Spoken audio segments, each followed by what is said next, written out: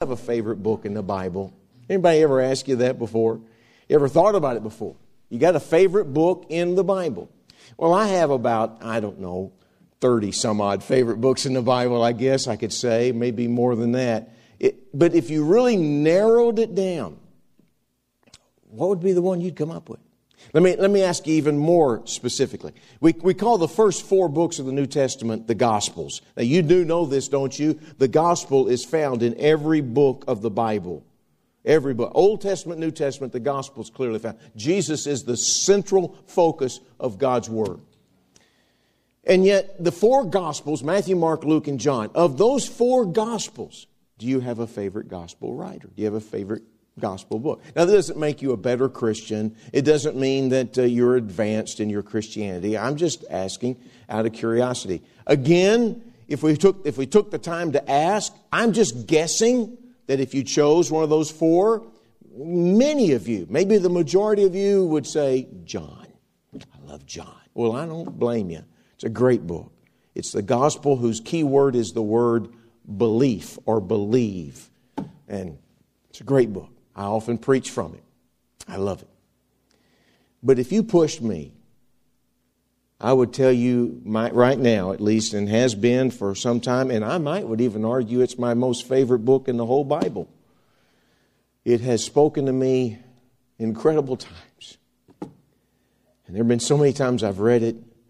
Folks, you're going to have to understand, I cry a lot these days.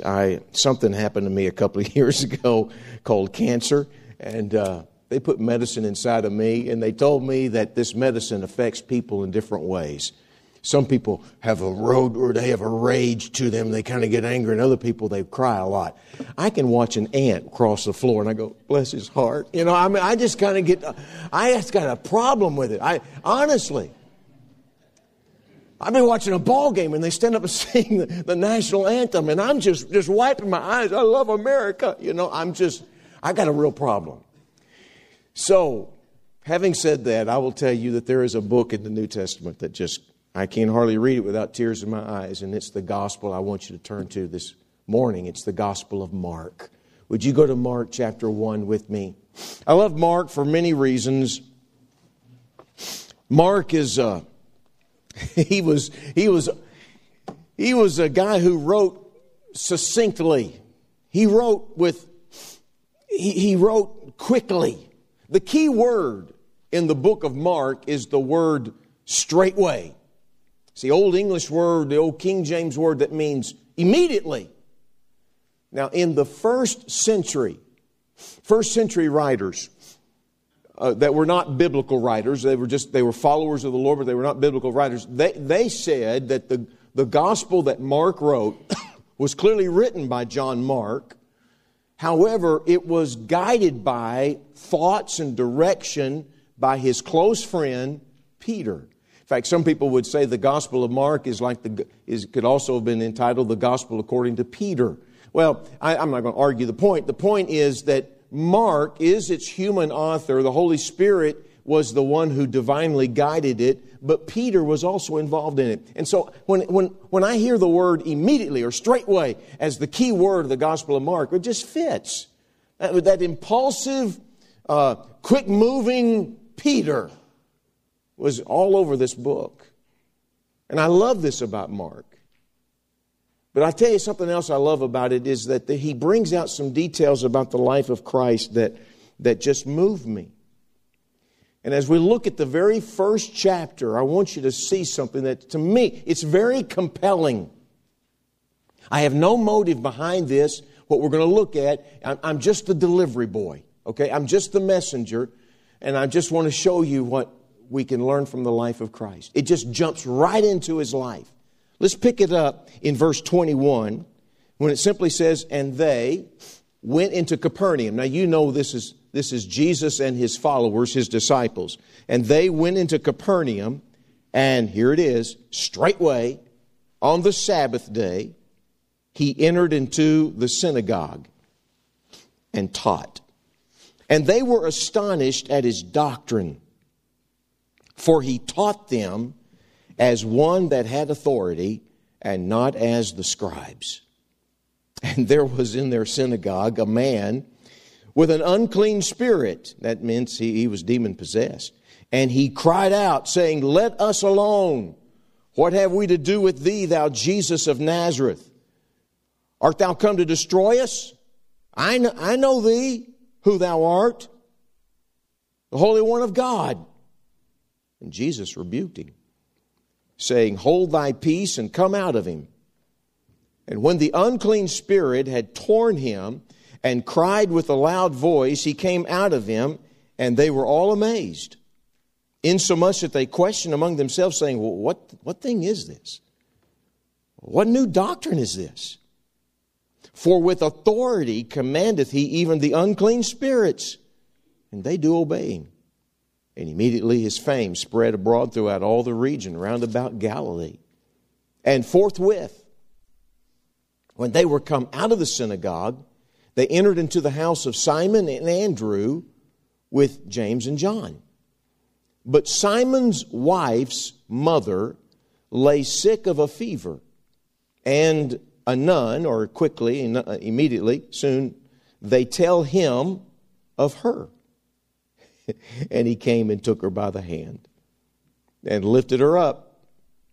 And immediately, there it is, the fever left her. And she ministered unto them. You talk about a quick healing. She just got up and started. She didn't even need time to catch her breath and say, okay, give me just a little.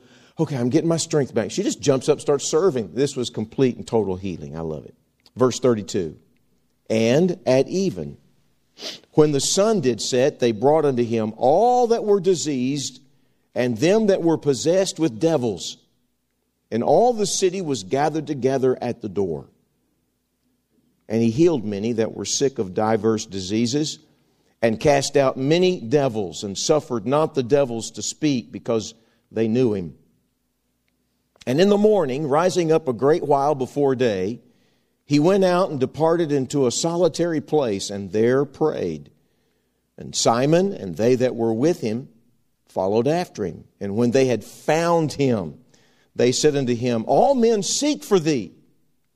And he said unto them, Let us go into the next towns, little villages, that I may preach there also. For therefore came I forth.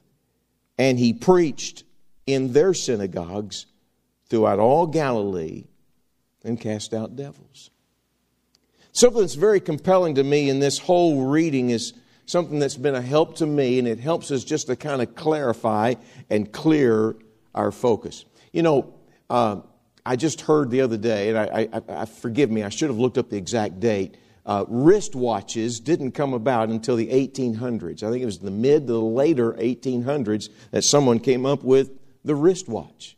We're so dependent upon it. Now, some of you may not have it because you got a phone now, and you look at your phone to see what time it is. I get that, but we're so conscious of the time. I've already mentioned it and referenced it in some opening comments. We're always conscious of it. Some people wonder if I am when I preach, but I am. I'm very conscious of what the time is. But the point I'm trying to say is that time is a gift. Did you know that? It is a gift. I don't wake up a day of my life without being reminded this day is a gift from God. And every minute is a gift from the Lord.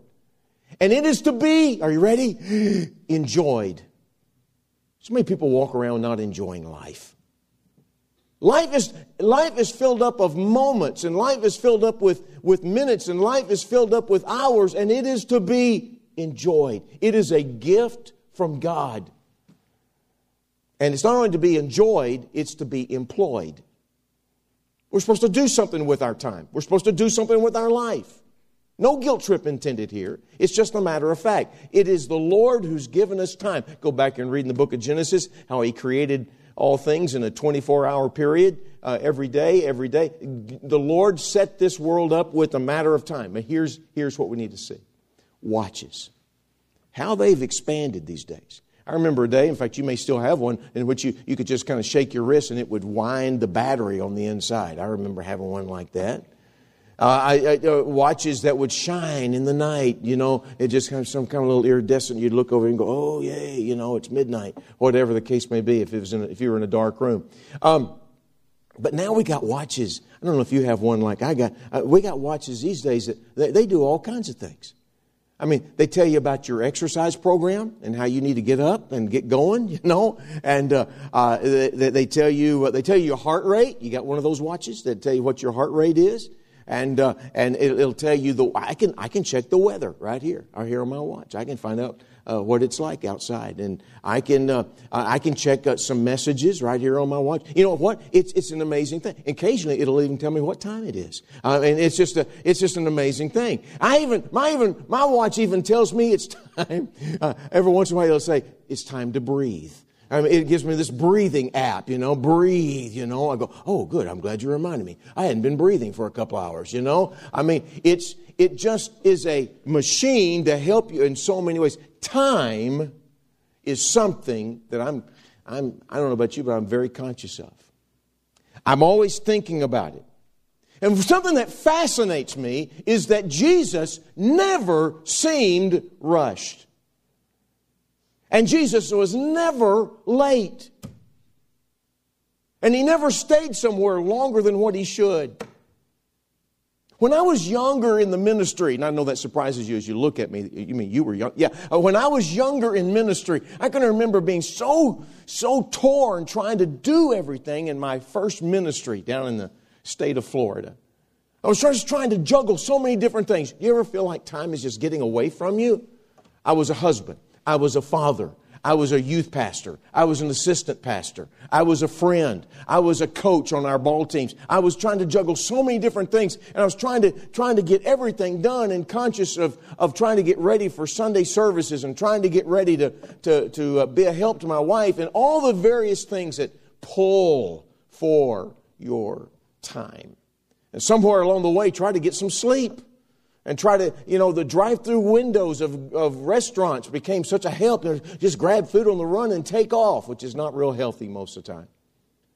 And you just kind of live on the run trying to juggle everything and trying to accomplish everything that was on your agenda. And the truth is, on a Lord's Day, on a Sunday, maybe you come here and you're kind of relaxed, but you know what I'm talking about. When Monday the alarm clock begins to ring, there is that obvious sense of, I've got so much to do today. I don't know if you're one of these kind of people who makes a list of everything that you're supposed to do. Maybe the old-fashioned way of writing them down. Nowadays we put them on our phone and we make notes and we figure out all the things I got to try to do and how much time I got to make this phone call, got to write this letter, got to go here, got to take care, got to pick up these items. You know what I'm talking about. That pressure of time and the crunch of trying to accomplish everything that has to be done. Listen to what Jesus had to say about His life. Ready? He said this in John chapter 9 and verse 4. I must work the works of Him that sent me. And look, Jesus was on a schedule. He said, I've got a work to do. But listen to what He said at the end of His life. He said in John chapter 17 and verse 4. Listen to this. I have finished the work which Thou gavest me to do. Schedule. Pressure, time, juggling all the things that are pulling for your life. As I read Mark chapter 1, as we just read it with you, you know what I'm compelled with? You know what moves me? You know what just stirs me? I see the compelling priorities in the life of Christ. I see what's really important in His life. Now, I want to be like Jesus. Do you? Now, be honest. Do you really want to be like Jesus? Now, just answer to your own heart. Do I really want to be like Him? Then maybe we ought to go back, maybe we ought to tap the brakes of our life and say, well, what were the most important priorities in the life of Jesus? You say, yeah, but Mr. Preacher, yeah, he lived at a different time. He lived at a different age. And he, they didn't have cars and they didn't have a lot of pressures. Listen, Jesus knew what it was to be fatigued. He knew what it was to be tired. He worked and He was tired. He slept on a boat that was in the middle of a storm. He knew what it was like to be weary. He had people pulling for His time and attention. He knew the pressures of day-to-day life. He knew what it was like to have to juggle so many different things in a day of harsh schedules. He knew what it was like to go through many of the things that you and I face every day. So what were His priorities? I think we can read them right here in this passage. And I hope you've already seen some of them. I'm just going to kind of skim the surface because of time. I'm going to try to tell you what were his priorities. And because I want to be like him, they ought to be our priorities too. They ought to be mine, they ought to be yours. What were they? Well, I think you saw the first one, didn't you? Look at verse 35. This was a priority in the life of Christ. He says there in verse 35, and in the morning, rising up a great while before day, he went out and departed into a solitary place and there prayed. Now don't get lost in the simplicity of this. This is the truth. The first thing I see, the first thing I want to bring out to you is I see that it was a priority in the life of Christ. I say it's this way, the private practice of prayer. Now there's a place for public prayer. I think the prayer of a pastor as he opens a service and as he prays for his flock in the middle of a sermon or in the middle of a service or something, I think it's extremely important. Public prayer is important, but this was a private practice of prayer. I think that there is something here that we need to be reminded of. You say, yeah, I get it. No, tap the brakes and stay with me. It says, and rising up a great while before day. The language there tells us he got up during that fourth watch of the night. You know, what time was that? Are you ready? Anytime between 3 a.m. and 6 a.m.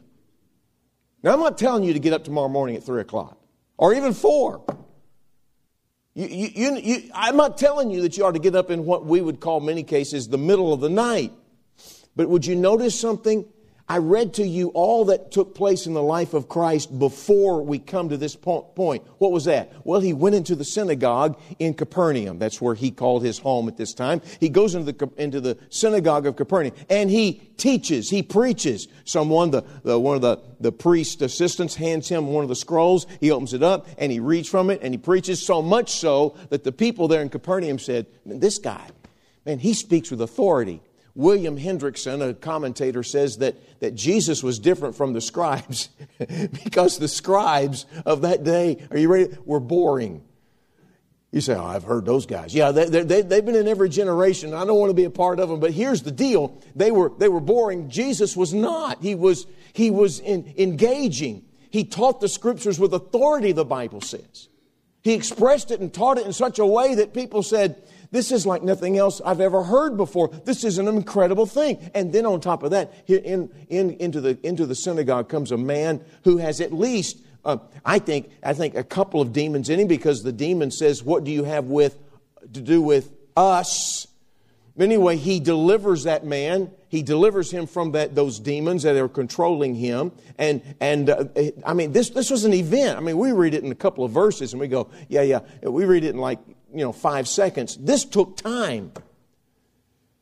I don't know if the man collapsed and someone had to help him back up. I mean, I don't know if he had friends or family or if Jesus went over and assisted him. I don't know, and you don't either. But my point to you this morning is that this took time and took energy. It expanded energy out of the life of Jesus. And then after that, it was the Sabbath. What did they do? Well, they went over to Peter's home. I don't know if you've ever been to Israel. I've been once. And they have pulled up the synagogue that pulled up. They've dug through and they found the synagogue where the days that Jesus were, and they feel like they have found Peter's home. It's just a stone's throw. I mean, they're just not too far away from each other, and it was big enough that Peter and Andrew, and if they had children, they all lived there, and his own mother-in-law lived there. And so Jesus comes over, and they walk over there into Peter's home. When they get inside there, someone says, maybe Jesus says, "Where's your mom?" As he speaks to Peter's wife, and she's very sick. She's got a fever. I don't know how it went, but somebody said to him, she's got a fever. It was an early version of the COVID. I don't know. And he walks over and he takes her by the hand and he raises her up. And boom, she just jumps up and starts serving. I love that. No vaccination, just jumps up and starts serving. Gets with it. Complete healing.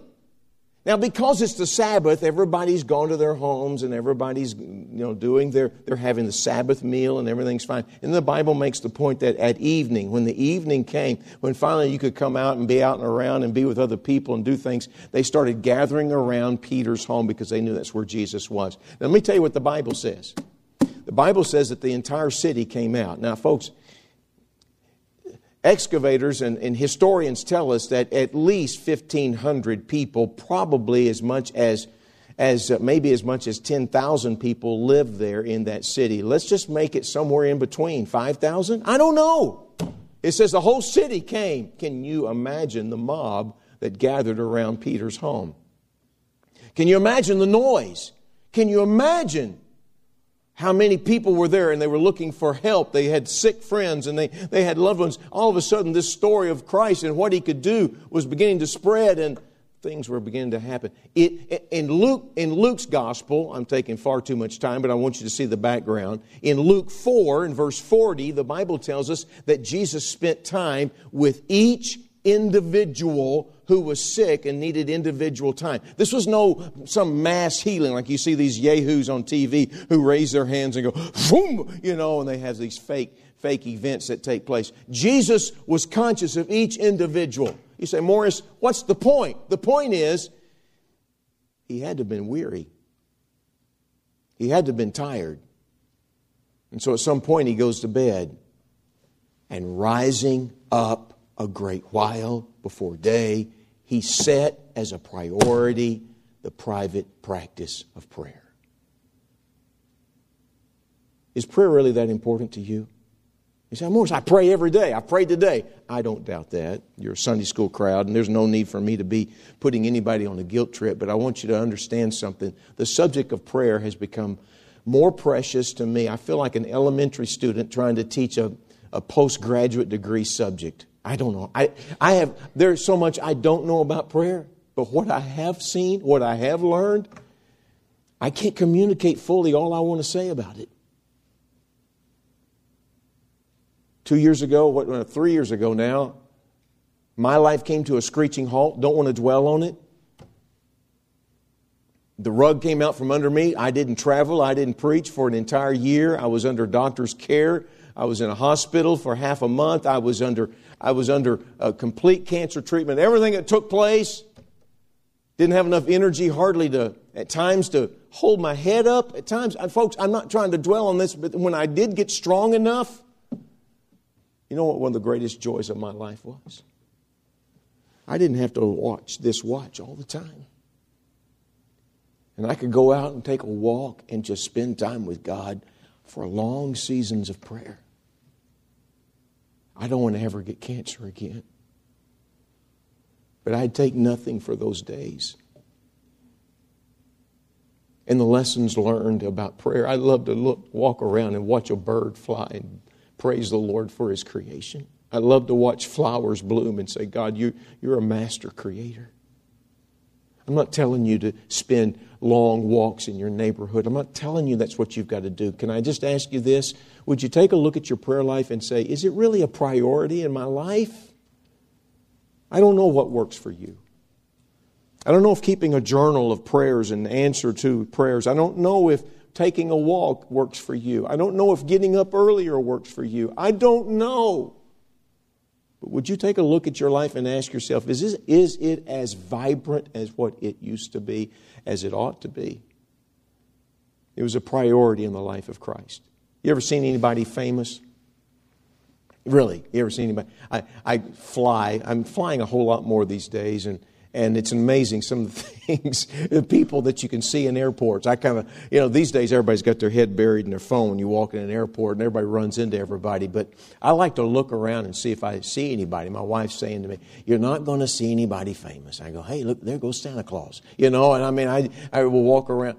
Folks, the humor doesn't get any better than that. All right, I'm sorry. That's all I got. You know the name Ron Howard? Rode on a plane with that guy. I wanted to say, hey, Opie. I wanted to. He and I are the exact same age. We're 1 month apart, or just a few days apart. I wanted to say those things, but I didn't say any of those things. Some of you know him as Richie Cunningham. Maybe it's a better term. Or maybe a Hollywood director.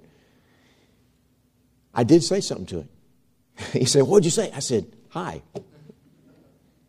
He said, what'd he say? He said, hey. And that was it. You know Hulk Hogan? You WrestleMania people? The old wrestler? I rode on a plane with him one time. He wasn't that impressive. He put on a show for a few people, but I didn't like it. Pat Riley, an old basketball coach and now a general manager for an NBA team. I spoke with him. I've spoken with some baseball people. I'm kind of in the sports world, and so I look for some of them. I've seen some of those guys, and some you'd know, some you wouldn't know. I've seen some Hollywood people, famous people. I talked to Tony Dungy on the phone a while back. You know who he is?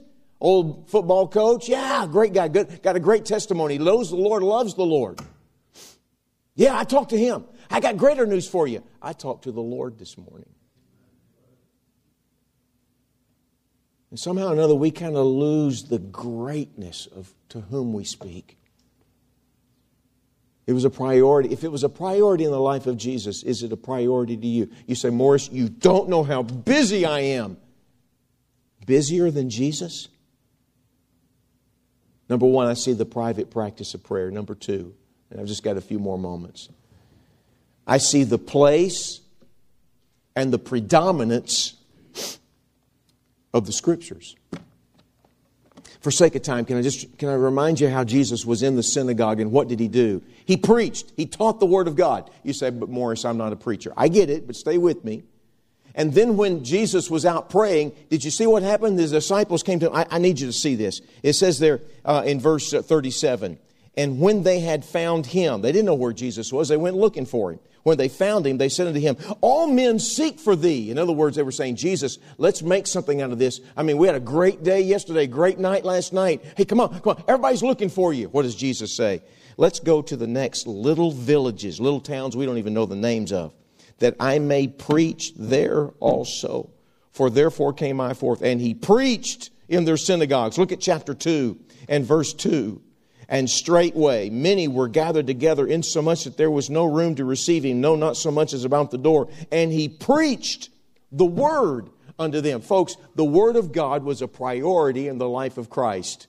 Now, I know this is like basic Christianity 101, but I've got to ask God's people, is the Word of God still a priority in your life? I'm talking kind of in a twofold vein, but it's all linked together. I'm talking about the fact that there ought to be a regular time when you, alone with the Word of God, you're spending time not just to read words, but to let God read you. And to take time to hear what He has to say in your own life, to consciously hear His voice speak to you. And to recognize that He's saying something, it is a priority in your life. The predominance of the Word of God in your life. And again, not just to check off a day's reading time, but to say, God, I need to hear from You today. I can't take a step. The rest of this day, I can't go forward without hearing from You. We call it walking with God. Listen, it's not enough to just know about God.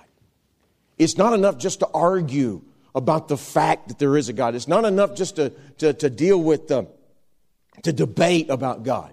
It's not enough just to, I want to contemplate God. We've been called to walk with God, to spend time with Him. And it starts by meditating in His Word.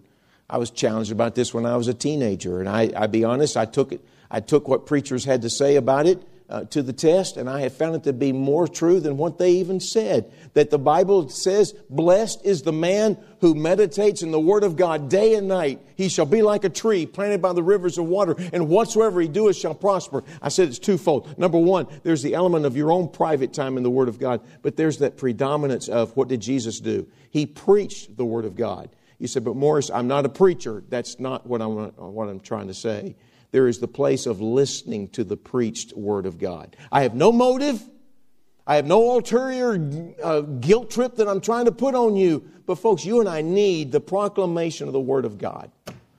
I've had pastors tell me, and I'm so grateful that you're here this morning, and your pastor has certainly not said this. He has said just the opposite. But I've had pastors tell me, I'll tell you what, this COVID stuff, it's really caused us to realize there's some people that church was just evidently not that important to them.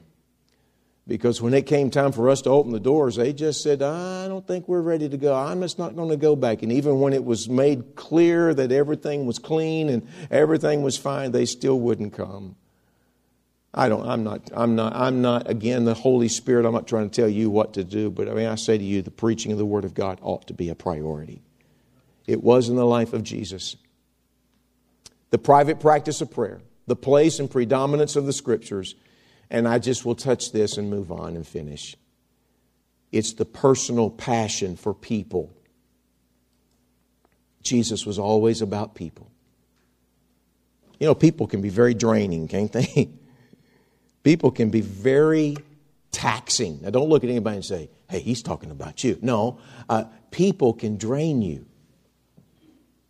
And there's just so much pulling for our time. Some people are believers and some are unbelievers, and that so it was in the life of Jesus. He always had time for them. Are you catching this?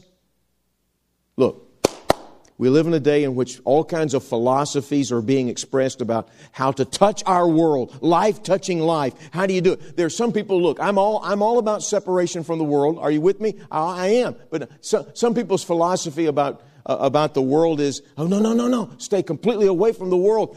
You know, just like we lived social distancing, we need to be socially distant from the world, have nothing to do with this world, and never interact with them. You know, kind of hand them a gospel tract like, here, read this.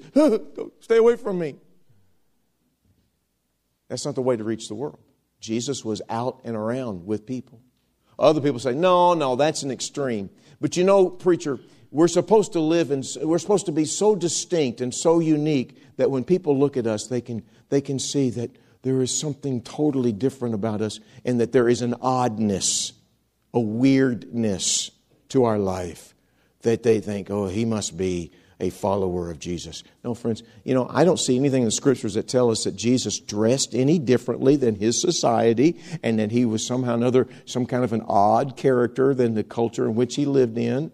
Now, I'm not talking about immodesty. I'm just talking about he lived within his world. He looked like a Jewish man. Otherwise, Judas Iscariot wouldn't have had to point him out in the garden. He would have said, just take the one who's just acting strange. No. You don't reach the world by being odd. You don't reach the world by avoiding them. Other people say, no, how to reach the world is so much time is spent with other believers, with God's people, that we just don't have much time to be around unbelievers. I understand that. But you know, you can have Bible studies and all kinds of interaction with God's people and never interact with the lost world around us, and that's not what we were told to do. And somebody else says, I know how to reach the world. We reach the world by being just like them. Just carry on just like them. No, we're to be like Jesus. When he looked at people who needed help, his heart went out to them. Maybe you and I will just simply pray, God, break my heart for the world around me. Let me see people who need the Savior.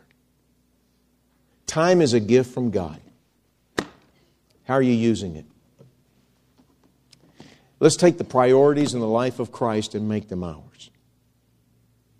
You say, Morris, I'm doing my best to live by those priorities. All right, good. Just evaluate. Am I living with a private practice of prayer, the place and predominance of the Scriptures, and is there a personal passion for people around me? Just trying to turn the soil over so we can get started for this week. Let's bow our heads for prayer. Father, thank you for our time here in the Word of God this morning. Lord Jesus, we love you. Thank you for the example that you set. I pray that during these days here at Fostoria Baptist that you will meet with us in a dynamic way. Promote inside of us what you want to have promoted. We need your help, and we look forward to what you're going to do. We ask it all in your wonderful name. Amen. Pastor.